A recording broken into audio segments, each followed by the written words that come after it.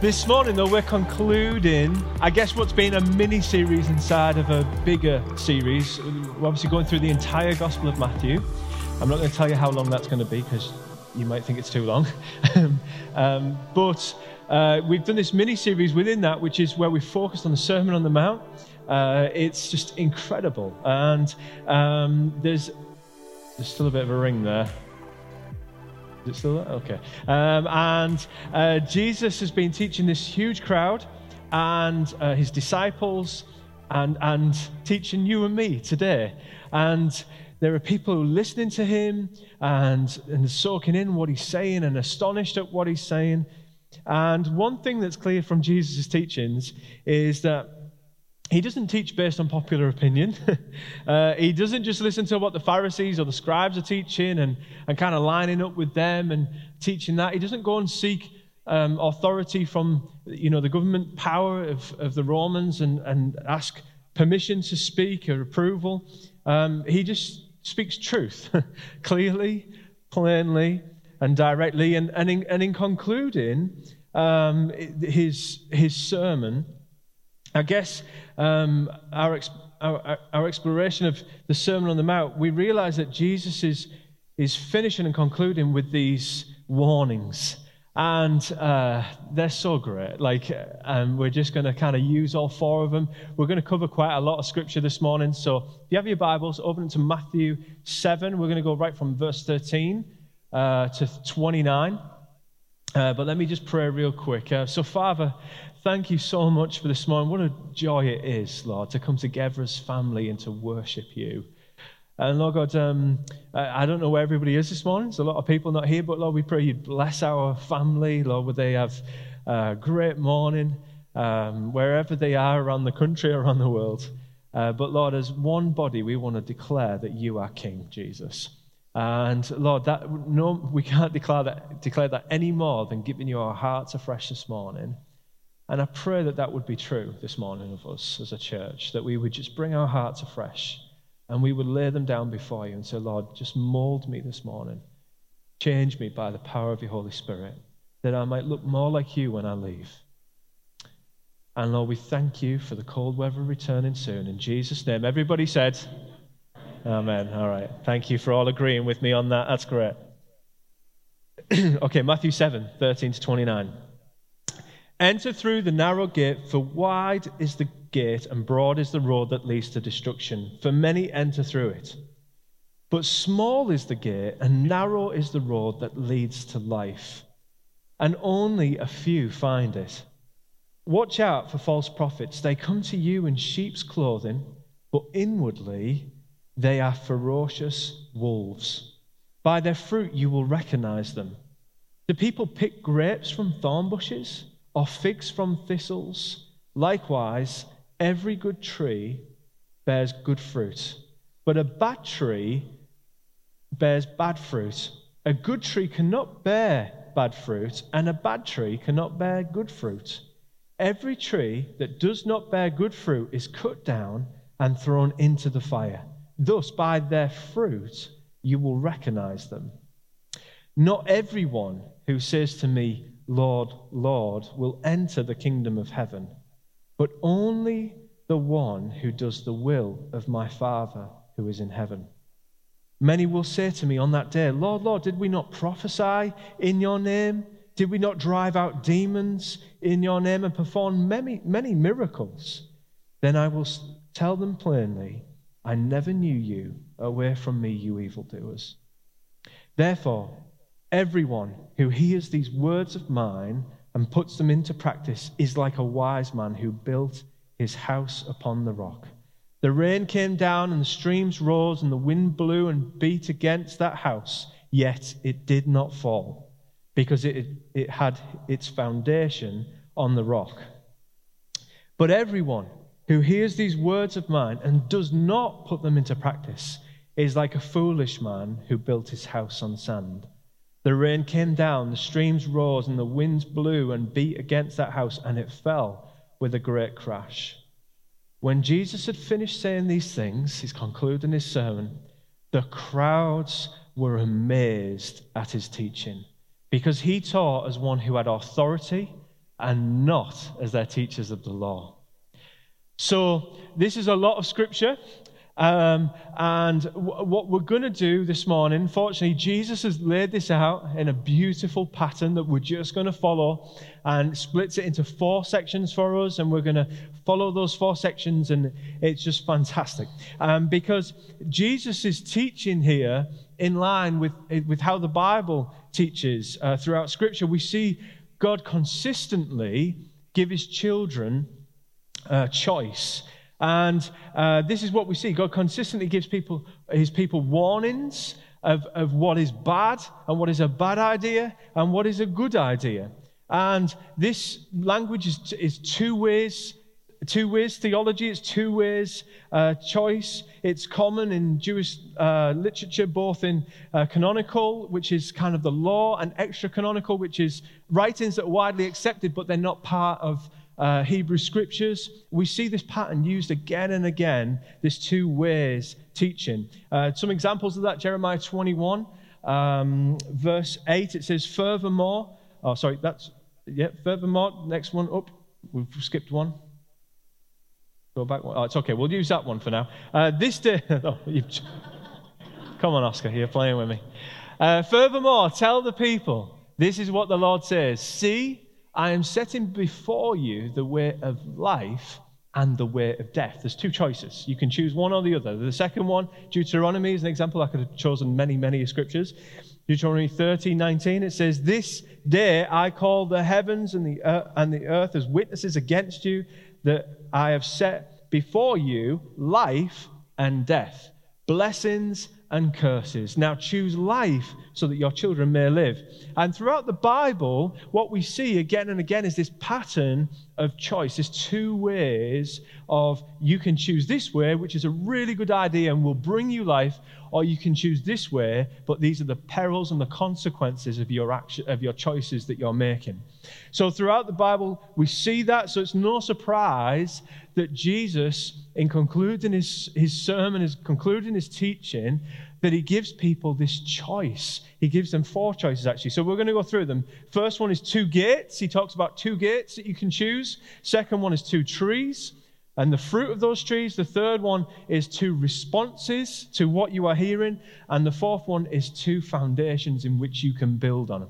So let's start off with the 2 gates. Jesus sets out this picture. There are 2 gates. Over here, there is the gate that is narrow and few enter it. And then there is this huge, wide gate with a huge, wide road that leads to it.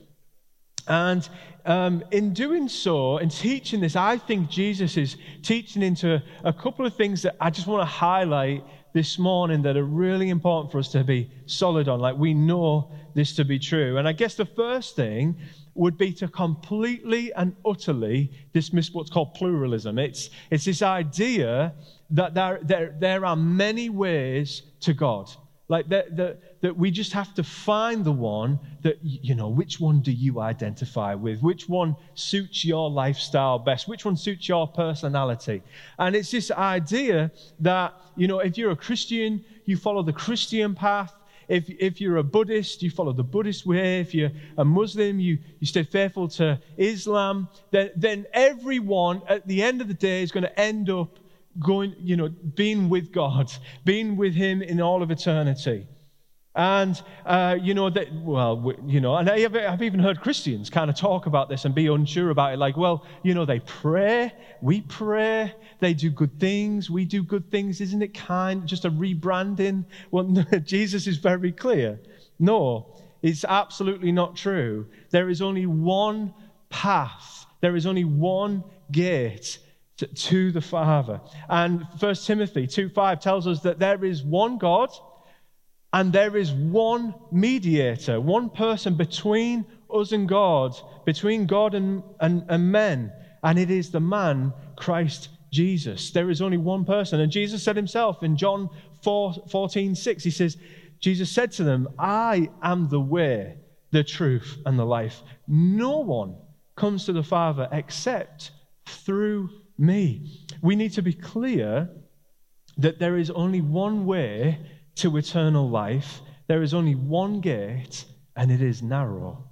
And the person who gives us access to the Father for eternity is Jesus and Jesus alone. So it is narrow, and Jesus teaches that the other road, it leads to destruction. And I guess, why is it that he says, but many choose that road. Many choose the road that leads to destruction. And why is that? I've been kind of wrestling with this scripture this week. It's been a slow writing week, hasn't it, Jenny? But I've been kind of wrestling with this. And why do people choose the wider path so often? I think it's easier. It's just so much easier. And, we read through the scriptures, and I was just kind of read through some accounts in the gospel. And why is it that people constantly choose the wider path? Even though Jesus says the narrow one is the one that leads to life. And we read Jesus' encounters with, like, the Pharisees. The Pharisees have this authority amongst the culture. And they fail to drop that and to follow Jesus. It's like they've picked something up on earth that they want to keep hold of. I want to keep this sense of authority, of knowledge. I don't want to lose it. Or the Sadducees, who had this political pull where they could pull the strings politically within Israel. And they didn't want to lose that. And both the Pharisees and the Sadducees would be instrumental in killing Jesus. Think about the rich young man who comes to Jesus and he says, hey, I've kept all the law. What else do I need to do to inherit eternal life? What else do I need to do to get through the gate? And Jesus says, sell everything that you have and give it to the poor and follow me.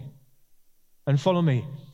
And the way I picture it is almost like there's this narrow gate in which Jesus says, hey, this is the one for eternal life. This is the one that you're supposed to walk through. You're supposed to choose this one. And I want you to, the way I picture it is almost like, imagine yourself, you're going out on a journey, and you have a big hiker's backpack on you.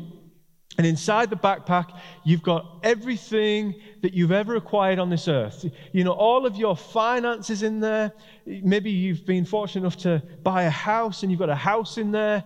You've got, your ices and your all the things that money can buy. You've got your iPad in there. You've got your games console or whatever you love. And it's all in the backpack, right?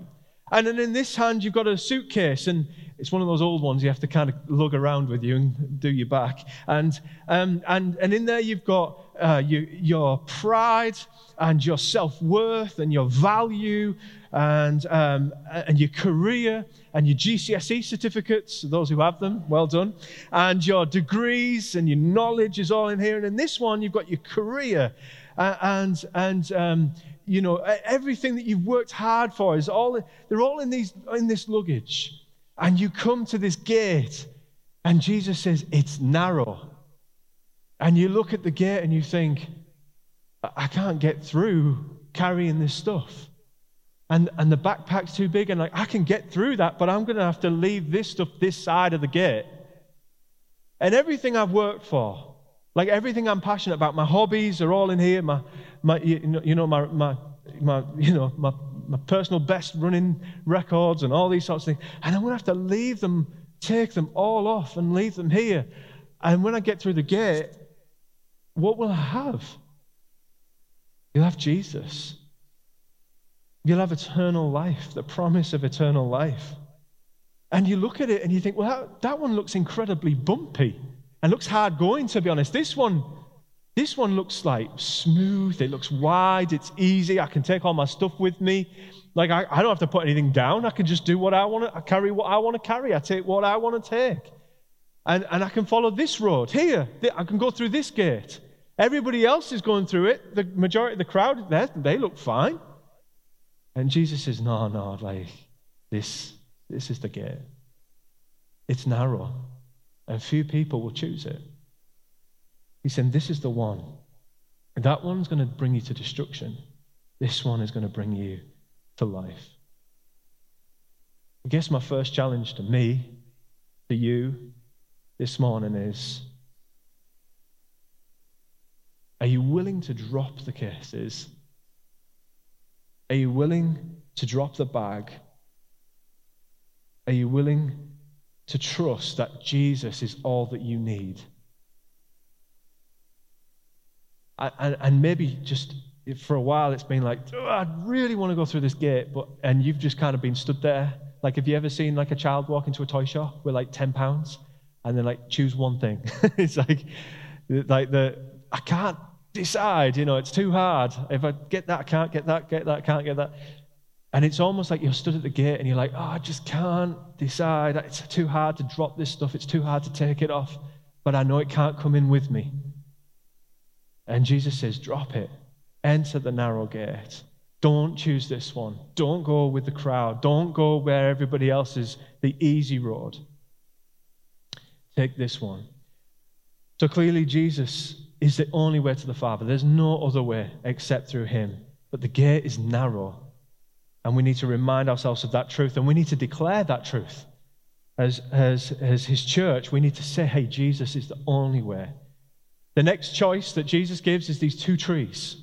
And two trees, and they both produce fruit, one bad fruit, one good fruit. And Jesus says it's a choice of who you choose to listen to and who you choose to teach you in your life. And who do you take teaching from? Now, okay, you might not know about how I kind of figure this stuff out, but what I do is I write down word for word what I'm going to say, and generally I stick to it because it keeps me within time.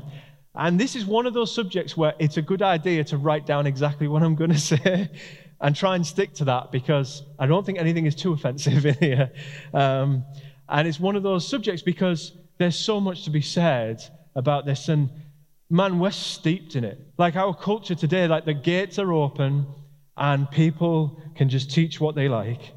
And, this week, I don't know if you're anything like me, but I got stuck in the YouTube algorithm, and Jenny walks in sometimes and just says, what are you watching? And some days it will be like, guys transforming a transit van into a camper van, or other days it will be, someone fishing in Alaska or something. None of that I have any interest in really, but I just get stuck in the algorithm. This week, a video came on. It was a 1-minute video. Man, was it a good video. So good, so convincing, so slick, so brilliant. And it was a guy for 1 minute, just a 1-minute slick video, not going to take up too much of your time, teaching about the story of David and Goliath. And he's teaching, and he's suave, he's attractive, he's got a really good charisma to him. The only issue was everything he said was absolutely false and not biblical. Not only that, because I've taught on David and Goliath many a times and read many commentaries around it, I know that everything that he said is way out of line with everything every other biblical scholar has ever written about it. It was just his own opinion. But man, was the video convincing. It was such a good video. And over 10,000 people had watched it. I was like, I'm not letting him get away with this. I looked him up. Who is he? Who is this guy? And it turns out he's not affiliated with a church. He has his own ministry, like teaching on YouTube. He's a YouTube minister. And everything he taught was false. And the reality is that this is just out there. I can't even tell you how many conversations I've had with people, like just one-on-one, and they come to me with like a concern, like, Mike, I need to talk to you about a theological problem in our church. And I'm like, oh, okay, dear. Like, am I going to lose my job? What's happened? What did I say? Oh, well, what's your stance on New Israel theology? And I'm like, I have no idea. I didn't know there was a stance on New Israel theology. Well, I've been watching this guy on YouTube, and he says that, and I'm like, whoa, just hold on a minute. We've never spoken about that. It's never even been a subject in our church. The reality is that there are multiple pastors now in every church, multiple teachers, and some of them aren't even stamped by the church to say, hey, this is a good teacher. And we just allow ourselves to soak in. If we're not careful, we're so lured by the lights and the sounds and the great music and the great video production that we get drawn in. The charisma, the attraction of it all. But Jesus says, hey, be alert. Like, warning, warning. These people, he says, these false teachers, they come to you and they look as soft as sheep. They're just so fluffy. and lovely. On the outside, they're approachable, thoughtful, interesting, charming, charismatic, attractive. They have their own YouTube channel with thousands of people watching it. They have so many Instagram followers. Like, they are attractive. And Jesus says, hey, but they are wolves. And they're ready to pounce. And they will get from you what they can get from you. They will eat till they're full. And then they will send you off on the wrong path. And Jesus says you need to guard yourself against these people. And how do you do that? Well, the first thing is, Jesus tells us right away, you are to look at their fruit. You are to look at what is behind them in their wake. What do they leave in the trail behind them? And do they leave people disillusioned, disappointed, disgusted, disorientated, walking down the wrong path? Or do they bring the kingdom? Do they bring the fruits of the Spirit, love, joy, peace, patience, kindness, gentleness, and self-control? Do they show that every day? Is it low-hanging fruit so you can see it and taste it and know that they are following Jesus? And he's saying, like, hey, like the bad trees, a good clue, the bad trees won't produce good fruits. They just can't do it. It's impossible for them because they are driven by self-motivated, self-centered. They will eat you alive and they will send you on your way. And he's saying, but the good trees, you can trust them. You can trust their teaching when they're producing good fruit. Do they teach as Jesus taught? You see, Jesus, he taught self-denial. Deny yourself. Don't worry about your own needs. Don't worry about what you'll wear. Don't worry about how you look. Don't worry about what food you're going to have, because the Father, he will take care of you. They teach you look good, you feel good. You want to feel good, you need to look good. Go on, treat yourself to a shopping spree. Jesus wants you to have the desires of your heart. You name it and claim it in the name of Jesus. Go for it. That's what they teach. Jesus teaches about the warnings. Jesus teaches a warning against materialism. Don't store up for yourself here treasures on earth. Don't worry about that. Instead, look towards heaven and your heavenly reward. You got pastors like Joel Osteen. I'm going to name him. I'm sorry, but I'm not sorry. Writing books like Your Best Life Now. You can have everything you want on this earth. You can have it now. And God wants you to have your best life right now. You just need to unlock it, and he will give you all the desires that you so wish. Jesus taught there is only one way to God. And then you've got church leaders like Rob Bell, who wrote a book called Love Wins, where he says that God loves everybody, so in the end, everybody's going to go to heaven anyway. That's not what Jesus teaches. He teaches that the gate is narrow, and there's only one way to the Father. Jesus teaches, be humble. Depend on God for all that you need. And this teaching, it teaches that you can have whatever you want. You can accomplish it. You just need to want it enough. You need to claim it in faith. Because God wants you to have the best career. God wants you to have the best job. God wants you to have the promotion. You just need to claim it in the name of Jesus. 2 Corinthians 11, 13 to 15. Paul teaches about these men, or women. He says, for such men are false apostles, deceitful workmen, disguising themselves as apostles of Christ. And no wonder, for even Satan disguises himself as an angel of light. So it is no surprise if his servants also disguise themselves as servants of righteousness. Their end will correspond to their deeds. Exactly what we're going to jump into what Jesus is teaching. Their end will correspond to their deeds. Is there fruit behind them? Or do you see them getting on private jets? Self-serving? I'm not here to batter people. I'm not God. My job isn't to judge. But Jesus says you need to be careful of false teaching, because so many people will end up going down this road here, the one that leads to destruction. And he's saying the gate is narrow. The gate is narrow, and we must be willing to squeeze through it and leave everything behind. And I think the second important thing is, so we look at the fruit, and I think the second important thing is that we read the Word of God. We must be a people who steep ourselves in God's Word. Don't just depend on me or whoever's up here teaching to teach the Word of God, but actually to steep ourselves in it. There's this great illustration. I heard it from this guy here. I'm stealing it from Phil. And there's you remember the old bank tellers? This is when we used to use cash. Do you remember cash? Anybody remember cash? And you go into a bank, and did you remember? I don't know if anybody remembers this. And you see them counting. They weren't even looking. They were just talking to the woman next to them, and they were just counting money. Just with the fingers, just counting away, and they could just do it, count and chat at the same time. And these bank tellers, they used to handle so much money, so many notes, and they used to count all day, count these notes. And the amazing thing about these old bank tellers, before we had these machines that counted, was that they would count, and as they would count along, they would stop. There's a fake note in here. I can feel it. It doesn't feel right. It's not quite right, that one.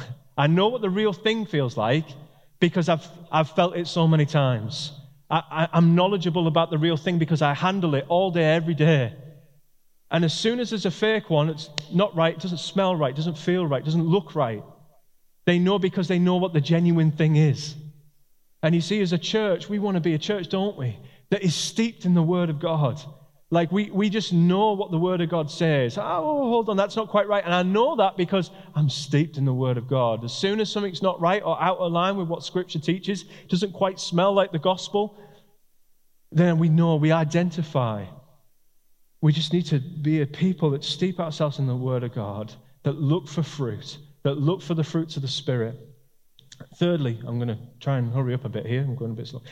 Thirdly, two responses that Jesus gives. And a third and final point before Jesus calls people to respond is that he moves from unsound teachers, which is in verses 15 to 20, and he goes into unsound hearers in 21 to 23. And I think, for me, I don't know what you think, but I think this is one of the most chilling passages in all of Scripture. For me, every time I read it, I go, oh, like my heart just so desperate to know Jesus more. And he says this, he says in 21, not everyone who says to me, Lord, Lord, will enter the kingdom of heaven, but only the one who does the will of my Father who is in heaven. Many will say to me on that day, Lord, Lord, did we not prophesy in your name? Did we not drive out demons? And in your name perform many miracles? Then I will tell them plainly, I never knew you. Away from me, you evildoers. And notice here, I want us to notice that Jesus is describing gifts of the Spirit, not fruit of the Spirit. He's not completely going back on what he's just said. He doesn't describe fruits of the Spirit here, does he? People are performing these miracles. And I think that the reason this is so chilling is that Jesus, we know who he is. He's so caring, so accepting of me, even with all of my flaws, so gracious towards me, so loving towards me. And yet here he's turning away people who haven't shown fruit from their salvation. But what Jesus is getting at here is merely being a people, merely being a person who has a profession of faith without lips, but actually in reality, in the day-to-day of our lives, nothing's changed. It lacks complete substance. Some people, they might be able to say what believers say. They might say amen at the right moments. They might be able to recite creeds or, do this before they walk on a football pitch. They might be able to act the act, but Jesus says, hey, the reality is when it's fake, I know. In James 2, 14 to 19, James calls believers. He says, what good is it, my brothers and sisters, if someone claims to have faith but has no deeds? Can such faith save them? Suppose a brother or sister is without clothes or daily food. If one of you says to them, go in peace, keep warm and well fed, but does nothing about their physical needs, what good is that? What good is it? In the same way, faith by itself, if it is not accompanied by action, it's dead. It's not real faith. But Jesus is getting at here. It's not real. But someone will say, you have faith and I have deeds. Show me your faith without deeds, and I will show you my faith by my deeds. James is saying, hey, like, if you're a believer, brilliant, show me. Live the life of a believer.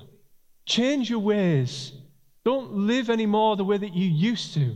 Live the way that Jesus is calling you to. You believe that there is one God. Good. That's what he says. Good, you believe there is one God. But he says even the demons believe that and shudder. It's not enough just to acknowledge that there's a God. Jesus says there needs to be a real shift in our hearts, in our lives, following him. You know, like I said, they might be able to do all the right things at the right times, but Jesus says it needs to be genuine. Just because you claim to know the King doesn't mean you're part of the kingdom. Now, let's be really clear. I want to be very, very clear. If you remember nothing else this morning, remember this. We are saved by grace alone, through faith alone. That's what we believe. But there is a biblical argument throughout the New Testament that when we're truly saved, when we truly meet the risen Christ, everything changes in our lives. We no longer live a life of lawlessness. We live out that righteousness that we've found in Christ.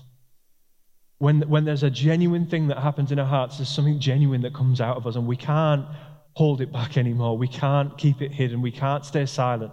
We need to tell people the good news of Jesus. Our whole life changes. And what Jesus is saying, and the most chilling words, are when it's a facade, see right through it. You might be in all the right places, all the right times, but if your heart's not there, I see it. I see it. And Jesus finishes this entire teaching with one last choice, with one last warning. And he gives us this choice of where we're going to build our lives. What's the foundation in which you are going to build on? What is the foundation?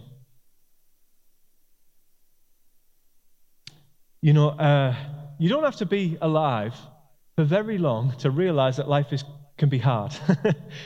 And it can be tough. And for some of you in the room, that's more real than others.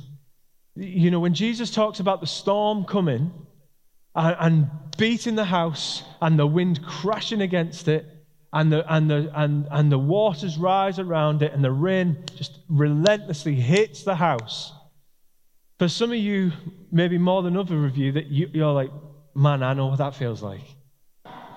And Jesus says, hey, everything that I've taught, that, you know, I mean, even just what we talked about this morning, the narrow gate, you know, the people you choose to listen to, the teachers that you choose to follow, the advice that you choose to take, you know, whether or not you obediently listen and have a heartfelt response to my words and live it out in your life. He says, like, if you choose to do those things, what you will find is it's like your house has been built upon a rock. And when the storms of life come, when you have that day where you're like, man, I don't know how I'm going to get through it. When you have that situation, you don't see a way out of it. Jesus said, when that storm comes, because it's coming, it's not if it comes, it's when it comes. When it comes, you will find that your house is steady, immovable. But actually, as I was just finishing preparing yesterday, I just had this strong sense that actually it was the opposite that felt like the reality for some of you in the room right now. These words. Everyone who hears these words of mine and does not put them into practice is like a foolish man who built his house on sand. The rain came down, the streams rose, the winds blew and beat against that house, and it fell with a great crash. I had a strong sense that I was supposed to address this. Because for some of you in the room, it feels like the crash is really raw. You can still hear it. For some of you in the room, it feels like the crash is real and I'm on my knees. It's all fallen down. Everything I built. And actually, it feels like every time there's a gust of wind, every time that the rain starts to come again, I just feel like, man, it's all going to just keep falling. I'm never going to be able to build anything ever again. I don't know who that's for, but I just had a strong sense that Jesus just wanted to tell you again that he loves you. And the reason that he's walked you through this, the reason that the Sermon on the Mount is full of such love towards us is because Jesus says, hey, I don't want you to crash. I don't want you to fall. I don't want your house to collapse. I don't want you to go through that. And he's inviting you this morning to say, hey, child of God, build your house upon my teaching. Build your house upon me and let me help you. Let me help you. I don't know about you, but I don't want to go through that. Every time that I go through something in my life, I don't want to feel like, I'm like holding on to the walls. Like, Jesus, help me keep this thing together. And he's like, you built it in the wrong place. I told you to build it here.